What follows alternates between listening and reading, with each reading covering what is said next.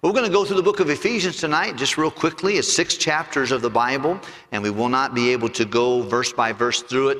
I would encourage you to do what I did and just go through and underline or highlight every time you see a reference to Jesus Christ. It's all over the book of Hebrews, and it really is the theme of the book. It is the blessings of being in Christ. And you'll see that many times. You'll see the word Christ Jesus, the Lord Jesus Christ, our Lord Jesus Christ. And you'll see that, and you'll also see the pronouns that refer to him, and he's the antecedent, and that's the pronoun. You'll see it scores of times in 6 chapters. But a wonderful book of the Bible. The church at Ephesus, of course, was started by the Apostle Paul in Acts chapter 19. He comes there. He stays there probably longer than he stays any one place in all of his missionary journeys. 3 years. 3 years he stays there in Ephesus, and it was a church. It was a city of culture. They had actresses and actors there. They had the Colosseums. They had plays. They had musicians. It was definitely a place of culture. It was a place of commerce. And they certainly had, it was a port city, and then they had highways going there, a lot of commerce going in and out there.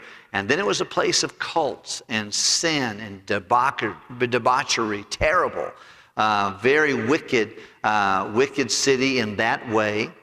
However, it was a place where the Apostle Paul came into, and there he stayed for 3 years. He taught in the school of Tyrannus and became extremely good at training people for the ministry. As I think about our missionary servants that are here, one thing that every missionary needs to do is learn to disciple and train others. I think it's so important. It just drives me crazy sometimes when I find servants of God who have been a long time in a place, and then when it's time for them to transition out, they have no Timothys. They have no Tituses. They have no Archippus. They have no Tychicus. No one to take over after them. And there's no success without successors. And everybody, by the way, you can say, well, Pastor, that is terrible. That's awful. It's awful, too, when a Sunday school teacher leaves his class and there's no other Sunday school teachers. It's difficult when a bus captain wants to step down, there's no one to take his place. It's difficult when a Sunday school or a nursery worker has not developed somebody else. Everything you do for Jesus, you ought to help somebody else do the same thing. Don't be so insecure as to you don't want to train someone like you're the only one that can do that. Every once in a while you got people that are really good at something. They won't trust anyone else to do that. And you're going to regret that day. One day when you stand before God, and they may not do it the same way you can do it, but everybody ought to be training somebody to do what they can do. I love what Apostle Paul said here. In Acts chapter 20, you'll see when he came back through, there were a lot of trained servants of Christ who met him on the shores of Miletus in Acts chapter 20. That's where he said, I count not my life dear to myself, but I want to finish my course with joy. That's where he met with them. And he didn't go into Ephesus, but he said, you guys meet me by the boat. And so someone went around and got all the pastors and all the trained workers, and they showed up on the shores of Miletus, and he told them, he said, you know how I was with you in tears and difficulties? He said, I was with you in all seasons, lying in wait for the Jews and the persecutions and the long nights. But he says, you know this, I kept back nothing that was profitable unto you. He said, whatever I could do to help you grow in the Lord, that's what I gave you. Night and day, I invested in you. We need a revival of that. I need to do that. You need to do that. I was speaking to some pastors recently and a group of pastors, and I challenged them with the same thing. And one pastor who's been pastoring for many years said, man, John, you're convicting me. He said, you know, that discipleship and that training, you know, is so important. And I've been watching some of the situation going there, and that pastor's trying to go around the country and find someone to work at his church. I said, dear brother, they're all over your church. Doesn't mean that God can't move somebody, but there are people that are worth to be developed in your Sunday school classes, in your church. And all of us ought to make somebody else's, their spiritual maturity, our personal responsibility. Listen, if you know how to do something, train someone else to do it. Love somebody else. Disciple someone else. That's why I think discipling, you can find other people that have gifts and strengths, and you can help them be better at what God wants them to do.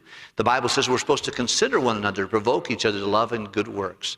Well, this church became a great church. Matter of fact, it is still, after Paul is gone home to be with the Lord, 30 years later, this church is still going on. And John, in the book of the Revelation, writes to this church. Do you remember what kind of a church they were? They were people who were hardworking. They believed the right doctrine. They were disciplined against people who were doing the wrong thing. But they had one problem. They had left their first. They put Jesus second. He's not just supposed to be significant. He's supposed to be preeminent. And they had subsidized him. They had put him in a second. They had put him underneath something else. That you've left your first love. You forgot about loving. By the way, that's something sometimes a church has been in existence for a long time. And Christians who have been saved a long time, we get into the motions. And we do because we're supposed to. We have character. We know what's important. And we forget to do it because we love the Lord. We just write our tithe check. What's the tithe check? Let's write it. How much we owe the Lord? Okay, let's do that. And when we get to missions, okay, let's give to missions. Get the faith promise too. Let's write that out. But we don't think about Him. There's no love in the shine. We did what we were supposed to do. I've told you this story before, but Vance Havner, years ago, he was an evangelist. He didn't have any children. The Lord did not give he and his Sarah any children. And Sarah preceded him in death. But every week, and he would go out visit, he'd go out to preach, Sarah often would not go with him, but she would pack his bags immaculately. And she would always have him everything he needed, every item, all of his information there. He'd put it in the suitcase, and she would always shine his shoes before he would leave. She liked the little verse, how beautiful are the feet of them that preach the gospel, because I want to make sure your shoes are nice. He said, whenever my Sarah passed away, he said, I used to get my shoes shined. But usually it was at an airport or downtown at the shoe store, or I would sometimes have someone, pay someone to shine them for me. And they all look good. They looked good when Sarah did them. They looked good when I had them done at the airport. But when I did them at the airport, there was just no love in the shine. You know, when we serve God, there ought to be obvious love in our shine. There ought to do what we do because we get to, not because we have to. The book of Ephesians is a beautiful book of the Bible, and it's written to a great group of people. But as Paul's M.O. was, his first part of his books, most of the time, were very doctrinal, and he concluded with the practical. And we see that here in this passage of Scripture. I want to give you just real quickly, just a couple thoughts. The theme, the book is about the church and the blessings of being in Christ. That is a sub-theme there. Look at chapter 3. I think I told you to turn to chapter 1, but chapter 3, verse number 21. Let's read it together. Can we please? This kind of summarizes the book. Let's read it. Verse 21. Ready? Unto him be glory in the church by Christ Jesus. Father, please help me to share these truths of your word, and I pray to be applicable to all of our friends here. Bless the teenagers as they are inspired and encouraged and instructed in the things of God. Challenge their hearts. Be with our junior high kids that go to camp. Thank you for almost 80 of them who are going to camp on Monday. I pray you would use them and protect them and help them. Bless their time in here, we pray in Jesus' name. Amen.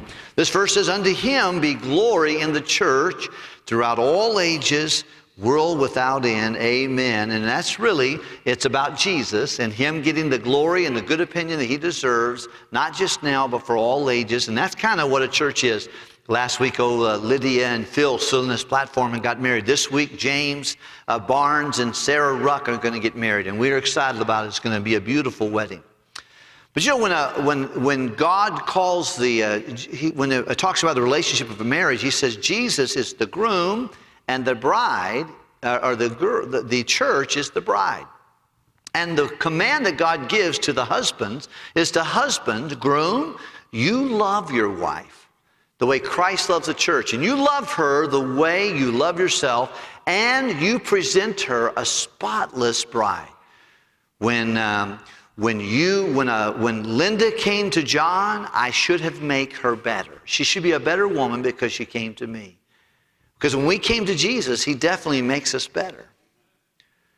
And he says to us in that passage of Scripture, he said, now husbands, you love your wife, just like Christ loved the church. And so Christ, What he does for us, he loves us. That's his greatest leverage for us. But the church, like the bride, I sat down with Lydia last week and I said, Lydia, this wedding's all about you. It's your dress. No one's going to remember what Phil wore that day.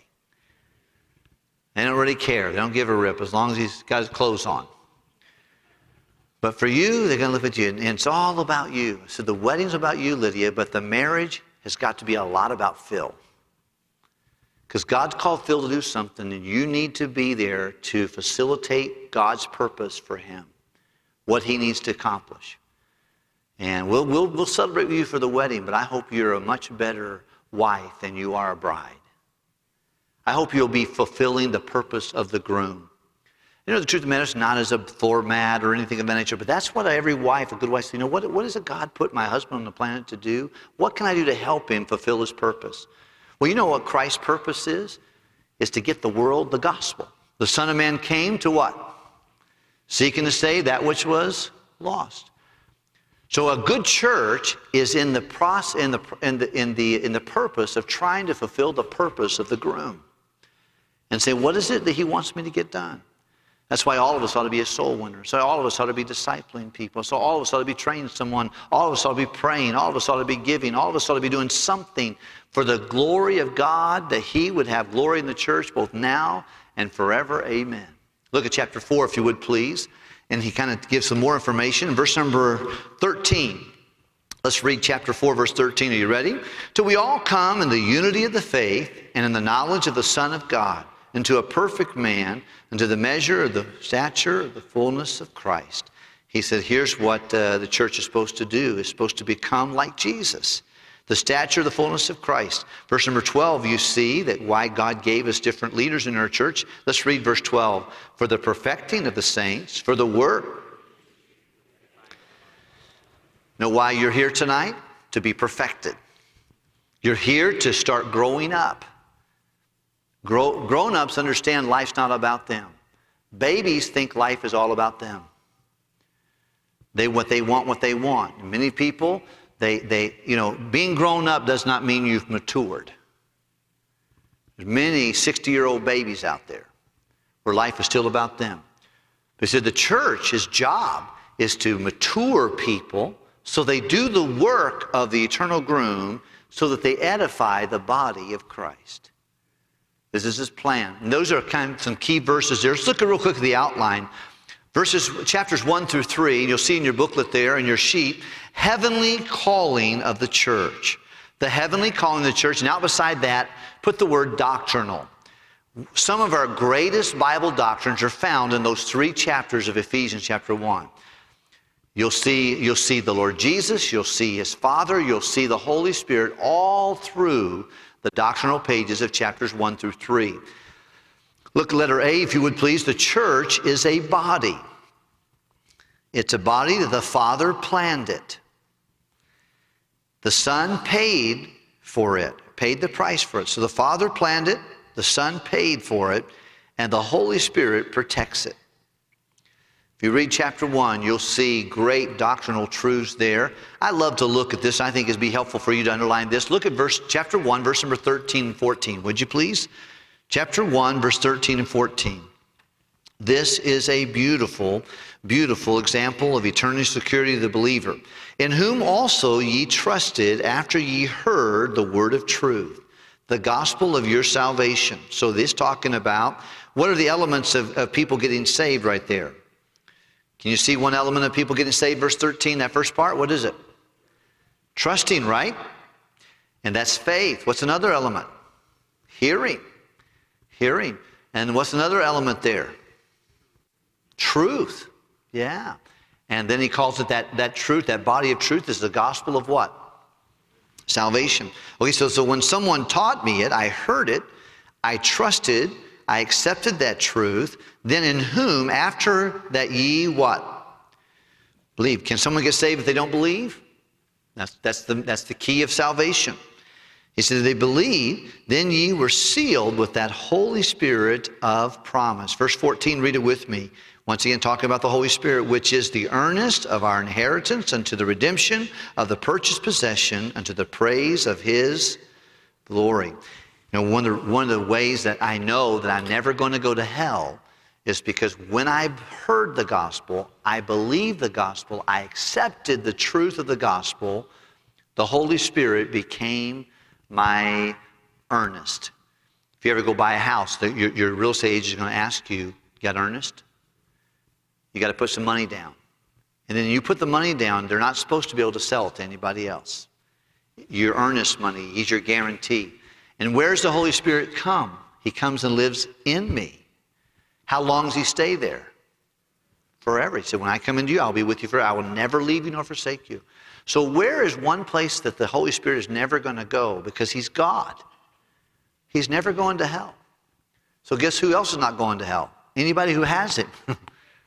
Because he doesn't make you a hotel to check in and out of. I went to a hotel on Monday and I checked out this morning.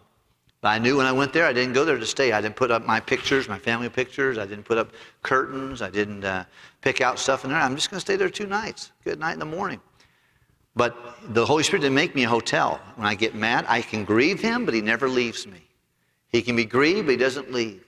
But once he's in, he's the earnest. He's my guarantee that I have an inheritance with God forever, and I'll never spend a second in hell. I don't know about you. That gets me all excited. And I like that. Okay, let's look real quickly at the next one. So we see the Father planned that the church would be a body. The Son paid the price for the body. And we see that even in Acts chapter 20, where he says that one of the reasons why you ought to be a member of a church is because Jesus paid his blood for the church. If Jesus paid his blood for the church, do you think you ought to go to church? Do you think you ought to serve in the church? Do you think you ought to be a member of the church? I think it's like, why would I argue with that? If he paid his blood for the church, I ought to make it much about the church as well. If he thinks it's that valuable to give his blood for the church. And by the way, it's interesting, that's a type in Acts chapter 20, verse 28. It's a place of the deity. So the Bible says that he shows that God's blood is given to us through the Son, Jesus Christ. Okay, let's look at the next one here. Letter B. The church is his temple. It's his body, it's his temple, and then chapter 3, it's a mystery. It's the mystery that people couldn't understand, and the Jews had a hard time understanding that Gentiles were going to be a part of the body. They thought it was only, they had a corner, they had a monopoly on it, but they didn't. God had to tell them, listen, this is the mystery that's hidden, that the whole world, God wants them to know about that. God is a global conquest God. He wants people from every tribe and every origin, every race to be in his body, in his group. Okay, number 2, chapter 4 through 6 is basically very earthly, the earthly conduct of the church. We saw the calling of the church, the heavenly calling, from God the Father, God the Son, God the Holy Spirit, his temple, his mystery. But let's talk about the conduct of the church, and this is practical. Once again, doctrinal and practical. Let's look real quickly at letter A. The church is a new man in chapter 4. He said, put on the new man. And this new man is unified around the purposes of God. It's growing.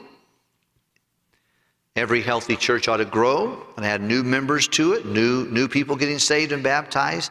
And it's distinct. It walks not as the Gentiles. It's distinct. So it really, I think I should have probably put distinct there. It's unified, it's growing, it's distinct. It walks not as the Gentiles or not like the world. Letter B there, the church is a bride in chapter 5. That's where you have many marriage principles there. And you talk about the wife submits herself to her husband as the church submits itself to Christ. He's the head of the body. He's the savior of the body. He's the leader of the relationship. And then letter C, the church is a soldier. And that's where you have these wonderful passages on to stand, having done all to stand, and put on the whole armor of God. He's a soldier. So church is a soldier, it's a bride, it's a man, it's a mystery, it's a temple, it's a body. Those are in that succession. All right, let's look real quickly at a couple facts. Ephesians was a spiritual church. And once again, spiritual churches can last a long time. And it did last a long time, and I'm thankful for it. Number 2, Ephesians was a deep and doctrinal, Ephesus was a spiritual church. Ephesians is a deep and doctrinal book. And I don't have time to do justice with this tonight, but you can look, especially I would encourage every one of you to take time to look at Ephesians 1, 2, and 3. You'll find much of your Bible doctrine in any area of New Testament truth in those 3 chapters. And then you'll find in chapters 4, it deals with attitudes, 5 actions, and then, of course, in chapter 6 speaks of family relationships and so forth and so on. Okay, let's look at the next one. Letter number 3, Ephesians is a Christ-centered letter. I've already given that thought to you. Here's a couple lessons to ponder as we close. Number 1, love the church's meetings. Love the church's members. Love the church's ministers, Sunday school teachers, assistant pastors, deacons, those who serve. Love the church's mission, and love the church's master. Can you say them with me? Can we get them there? Ready? Meetings, members, ministers, mission. Very good. Just the ladies. Come on, say it, ladies. Ready? Meetings. Men, here we go. Meetings. Mission, master. These are things I think will be good for us to get excited about. You want to get excited about something? Get excited about the meetings of the church. Those of you on live stream, I want to encourage you. If you are ill or your health is compromised, I am so glad you're watching tonight. But if you can be in church on a Wednesday night, you should be. Can't have internet church the correct way. I know that may aggravate some of you, but I just believe it's true. I think it's better a called out assembly, assembling together. Let's get back on that. I think it's important. One of the things I believe about the coronavirus is going to separate committed Christians. People who are getting used to sitting in pajamas and drinking a cup of coffee and watching church on TV, watching it and listening to the radio. That's not God's plan. I'm thankful we have that technology, but it's better for you and me to be in the body of Christ. Years ago, when I became a pastor, I found out that there were men counting the money during church. There were several men, and they just volunteered to count the money in church. And they had the sermon coming in through a microphone, but they were missing every service because they were out counting the funds, Sunday morning, Sunday night, Wednesday night. And I was a young pastor, 32. I didn't really know what to do with it. They were older men than me, but I started watching. They just started getting more and more carnal and disconnected. I suggested to them, I said, how about this, guys? How about we'll get this done afterwards? Even if I can help you, we can have some folks help you tomorrow, whatever. And a couple of them said, you know what? Yeah, it's okay. But most of them, one by one, left the church. And they didn't leave it to another good church. They left the church almost altogether. And it grieved me for those 3, 4 men. I was sad by that. But one of the men stayed, and he said, you know what, Pastor? You're right. There's something about being in that building, something about being in that service that was a lot different than just sit and listen to it while we're counting money, talking and things of that nature. There's something about being in the house of God that's important. You got to get excited about the meetings of the church. Get excited about the members of the church. Love each other. The devil is a master at discord. He wants to cause a breach in relationships between a man and his wife, between parents and their children, between pastor and people, between people and people, Christians and Christians. He loves that. That's the thing that God hates the most. If you look at Proverbs chapter 6, the devil is all about it. If God hates it, the devil's all over it. Don't let yourself become greed with other brothers and sisters. What can we do? We can learn to love. Love covereth a multitude of sins. Great peace have they which love thy law. That's not easily offended, not quit. The people don't quit who learn to love the Word of God. That's why I love discipleship. I found out real quickly that a program of a church, the pastor of the church, the property of the church will not make strong Christians. Strong Christians are made when they fall in love with the Bible. When they fall in love with the Bible, they'll fall in love with the God of the Bible. But you got to be exposed to that. So important. You live long enough, I live long enough, I'm going to hurt you, you're going to hurt me. But people who love Christ, they just keep on going. They get over that. They understand, well, pastor just, was an idiot again. But God's still God. The Bible's still true. Truth is still vital. I love Jesus. And they're not easily offended, not easily talked away. We'll offend each other. But get excited about the meetings of the church, the members of the church, your leadership. Brother Keith and Michelle do such a great job with our Sunday schools and our A-bus ministry. And I'll meet with the bus workers in just a few moments. But they do it every week. And how thankful I am. I think it's good that we encourage our brothers and sisters. You got a Sunday school class, you got a teacher, encourage them. When you can encourage a leader, you can encourage multitudes by that leader. You're a Sunday school teacher, you got a superintendent, make things easier for that superintendent. Don't be a drain, don't come in late. Don't be unresponsive to the calls to do something. You be there early and you help them. If you're in the nursery worker, then be there early. Help whoever your superior is and strengthen them. Get excited about the ministers, those who lead us. And then make sure we get excited about the mission of the church, and that's getting the gospel locally, around the corner, and around the world. And the last thing, stay excited about Jesus, the master of the church. Last thing, real quickly, consider the outline of prayer. Let's close with this if you can, please. I've shared this with you many times. I can't read Ephesians without bringing attention to this particular part. We see here Apostle Paul gives us a sneak peek into his prayer life. Would you all look at it with me? Would you discipline yourself to look at Ephesians chapter 3 and verse number 14 in closing? Ephesians 3, verse 14, and let me ask all the men to read verse 14. Would you please, men? Here we go. For this cause I bow my knees unto the Father of our Lord Jesus Christ. Verse number 15, ladies, of whom the whole family in heaven and earth. So he says, here's the reason I pray. And here's what I say. I call out to the God of heaven, who is all the family that's in the family, everybody in the family. Verse 16, that he would grant you according to the riches of his what? Have you seen that glory keep popping up? God's interested in his glory, in his reputation. That's what it means. Glory, I think a good definition is to give others a good opinion of. Why you mow your grass, why you take care of your kids, why do you pay your bills on time? Because you want others to have a good opinion of the Lord. This morning before I left the hotel room this morning, I keep referring to that, forgive me, I don't know why it's on my mind, but I took 2 of my boys with me, and I said, all right, boys, you don't have to fix the bed perfectly, but fix the bed. Put all the towels in one place. Clean up our mess completely. Anything we didn't do right, put all the trash in the trash can. Let's make sure everything looks good, because I'm going to leave a gospel track. I'm going to leave a gospel track, and I want them to come in and say, you know what? Wow.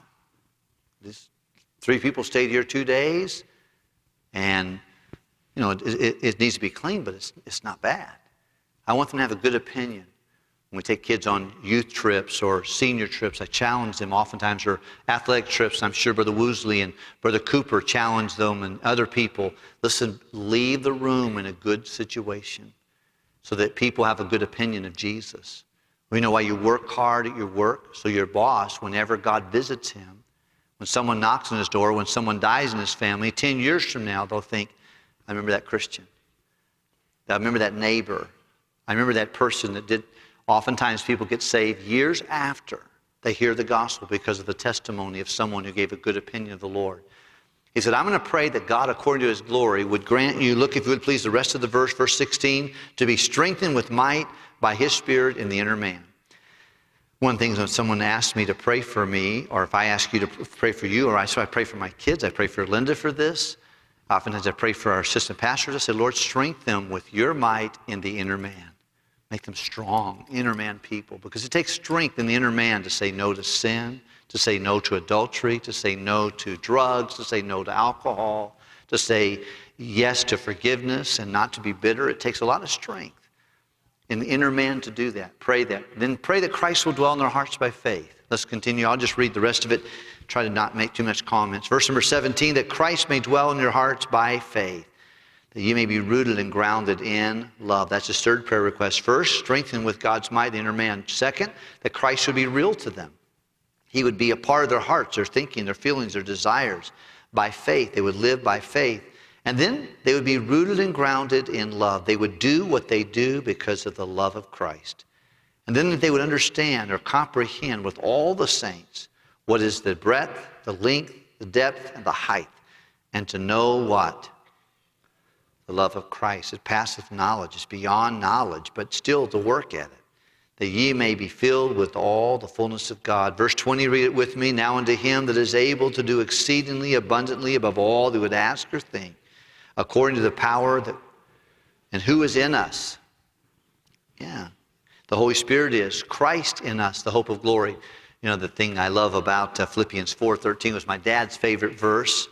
But it's not a verse just as said when you want to win a basketball game. I can do all things through Christ who strengthens me. It's not something you just want to climb a climbing wall. I can do all things. No, it's I can do anything God wants me to do. Anything he wants me to do, he will enable me to do it. And it's a wonderful truth. People say, I just can't take it anymore. You can do anything God wants you to do.